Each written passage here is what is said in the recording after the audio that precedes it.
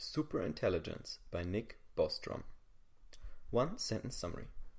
Superintelligence asks what will happen once we manage to build computers that are smarter than us, including what we need to do, how it's going to work, and why it has to be done the exact right way to make sure that the human race doesn't go extinct. My favorite quote from the author is, "Far from being the smartest possible biological species, we are probably better thought of as the stupidest possible biological species capable of starting a technological civilization." Nick Bostrom. The Matrix, Terminator, Iron Man. The list of movies in which some form of artificial intelligence suddenly goes crazy and tries to take over the world is long.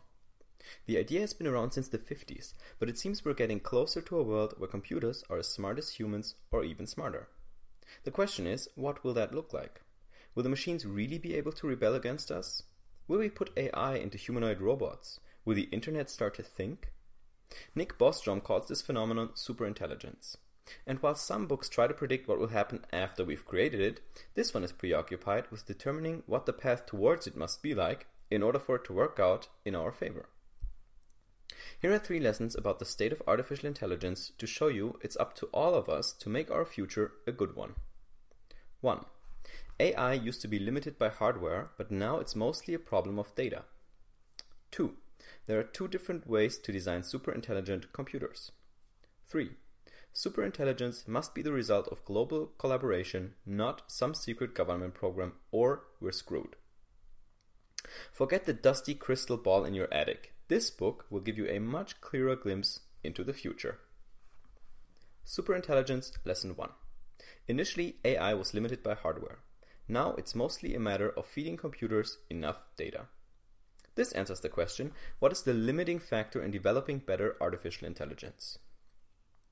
After Alan Turing's Turing machine was invented as the first device to systematically follow and execute instructions in an automated way, by the way, watch The Imitation Game for more details, it's a superb movie about this, the first real digital computer was completed in 1946. Ever since that moment, computer scientists have been wondering how we can get these machines to actually think like us. The Dartmouth Summer Research Project on Artificial Intelligence was one of the first proper workshops in this area in 1956. And even though the next few years showed some results, like machines solving math problems or writing music, AI soon hit its limit. The hardware simply didn't suffice to process all the necessary information for really complex tasks. It took until the 80s for hardware to slowly catch up, but then the development of expert systems gave rise to the first proper AI, which, for example, could diagnose cars like a mechanic would.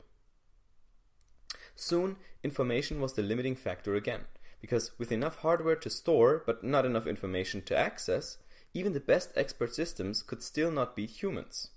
For example, it took Deep Blue over 10 years of development to beat world champion Garry Kasparov. Since the 90s, we've gotten smarter in how we build AI though, now modeling a lot more after neural systems in the brain and human genetics. By now, AI has made its way pretty far into our daily lives, with smartphones and Google, for example. What we're still missing, though, is an AI that can, for example, beat not just the best guy in chess, but also the best person in Jeopardy and Scrabble. We usually custom build AI for one specific purpose. Bostrom and other experts expect computers to be as smart as humans by 2075. Give it another 30 years until 2105, and we will have true superintelligence. Superintelligence Lesson 2. Superintelligence could either imitate or simulate humans, building on biology or technology. This answers the question, what are the 2 kinds of superintelligence we could develop? What we're currently doing with AI is mostly teaching computers to imitate human thinking. Computers use logic to navigate a wealth of information, calculate probabilities, and then take shortcuts humans can't come up with to imitate their behavior, just faster. As described above, this requires access to a lot of information in real time, and that's a problem. An alternative would be to get computers to simulate the human brain, not just imitate it. This is called WBE, whole brain emulation, and would result in a computer that's like a child, equipped with basic information about the world and the ability to learn the rest on its own. To achieve this, we don't even need to decode the entire human brain. We just need to be able to copy it.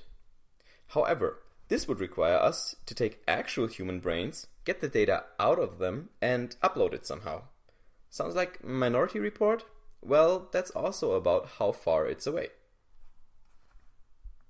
Superintelligence Lesson 3. If some secret government program comes up with superintelligence first, we're probably screwed. We all have to work together. This answers the question, what does the process of developing AI and superintelligence have to look like for it to work out in humanity's favor? Just like there are two ways to technologically make superintelligence a reality, there are also two socially different ways it can be developed. One is again very similar to what you see in a lot of movies. Some secret government unit or program toils away behind closed curtains for decades, until it emerges with a new piece of highly superior technology.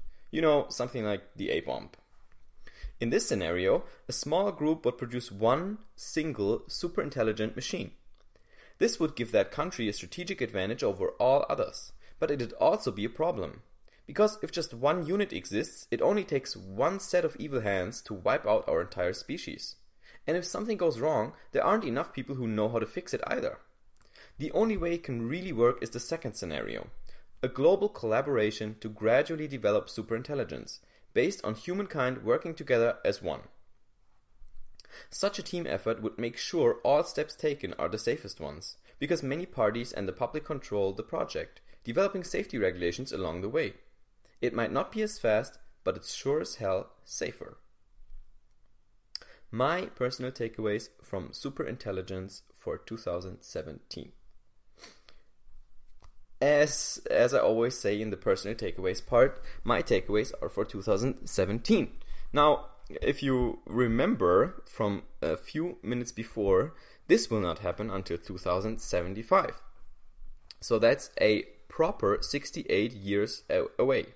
However, the moment computers are as smart as humans, or that AI can, I think that's the condition.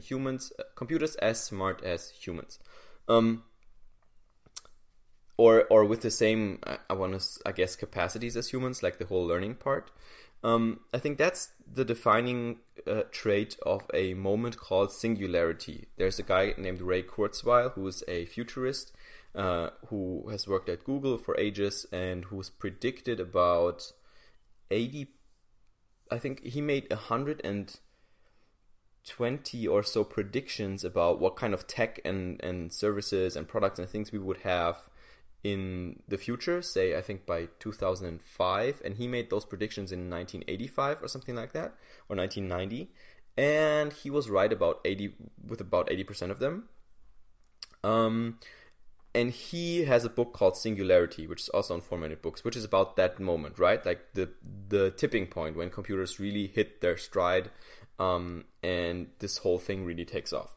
And this is what Nick Bostrom talks about when he says superintelligence, and when he says, well, we're going to be there in 2075, and 2105 we'll have another next level sort of step.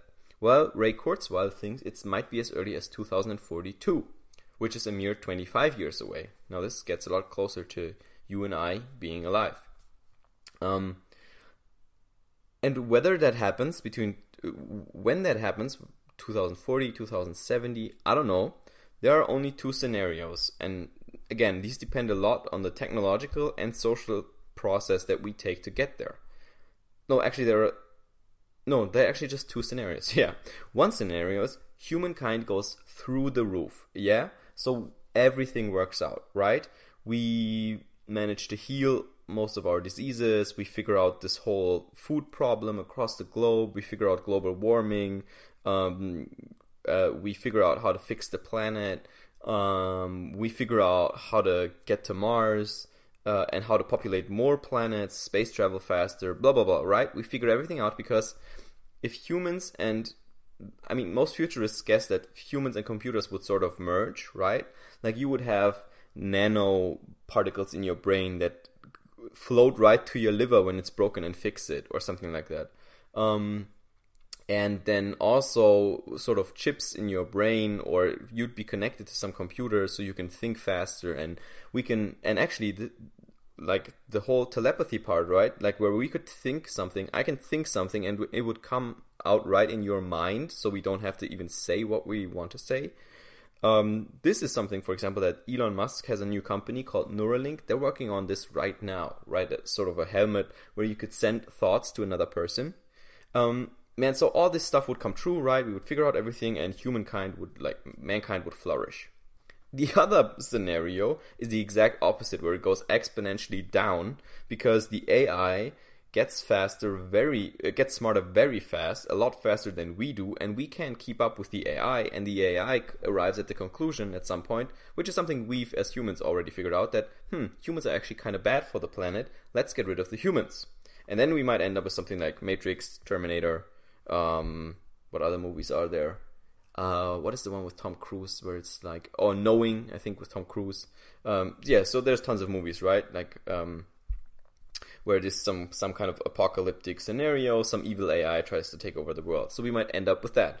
And that's really the only two ways it can go, because from that moment on, there's no normal progression anymore, no linear progress, because the computers get smarter exponentially, and either humankind goes with it, or we go down the drain.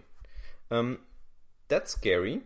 That's also the only thing people like research knows at this point, right? So we might be totally wrong. And there is a third way. There sure is, and a third option. We just don't know what it is. But those are the two scenarios we can realistically imagine right now. As if it pays to say realistic with any of this. So yeah, I mean, I want to say I'm excited. I want to say I'm scared. But most of all, I'm wondering if I'll live to see it, right? Because I might not. I mean, 2070, for example, that would make me something around 80 years old. Because at that point, like, if it works, we might also figure out how to reverse aging and stuff like that, right? So humans would maybe live to be 150 instead of the normal, like, 80 years or so we have right now. So, first of all, I'm excited to see if I would still be around, whatever the rest might look like. Other than that, I really hope that I would hope that it ends up being this global collaboration we talked about. But if I'm honest, I don't think that's what it's going to be like. Because while people like Elon Musk, for example, or the people from Y Combinator or Ray Kurzweil or all these smart guys, like, they push for it, I think politics is going to screw it up. I mean, right now, like, Donald Trump's in office. You look at a guy like that who has so much behind closed doors shit going on already, that you just know they're working on something there. And imagine it's a team of 10 or 15 or even 150 people. If AI goes haywire and builds itself like some kind of Terminator robot, transformer-like form, a lab with 150 people is down in no time. And then no one on Earth knows who built this thing, how it works, and so on. And that would really be put us in a bad place, given AI goes bad, right? But I know humans are stupid. Humans make short-term decisions. So I almost expect that that's what it's going to be. And then the question is going to be whether we can contain it for as long enough until we can actually figure it out. So, super interesting. I mean, this is all future thinking, right? This is fun to talk about with your friends on a Saturday afternoon. But don't worry about this too much, unless it's, of course, your field of expertise and whatever you do research in or you work in. But other than that, I would just say play around with this idea, have some fun with friends, talk about it. You can get some inspiring conversations going, but don't worry about it too much, because don't worry about what you can't control. Alright, I will see you on the next summary, and I hope you enjoyed this one.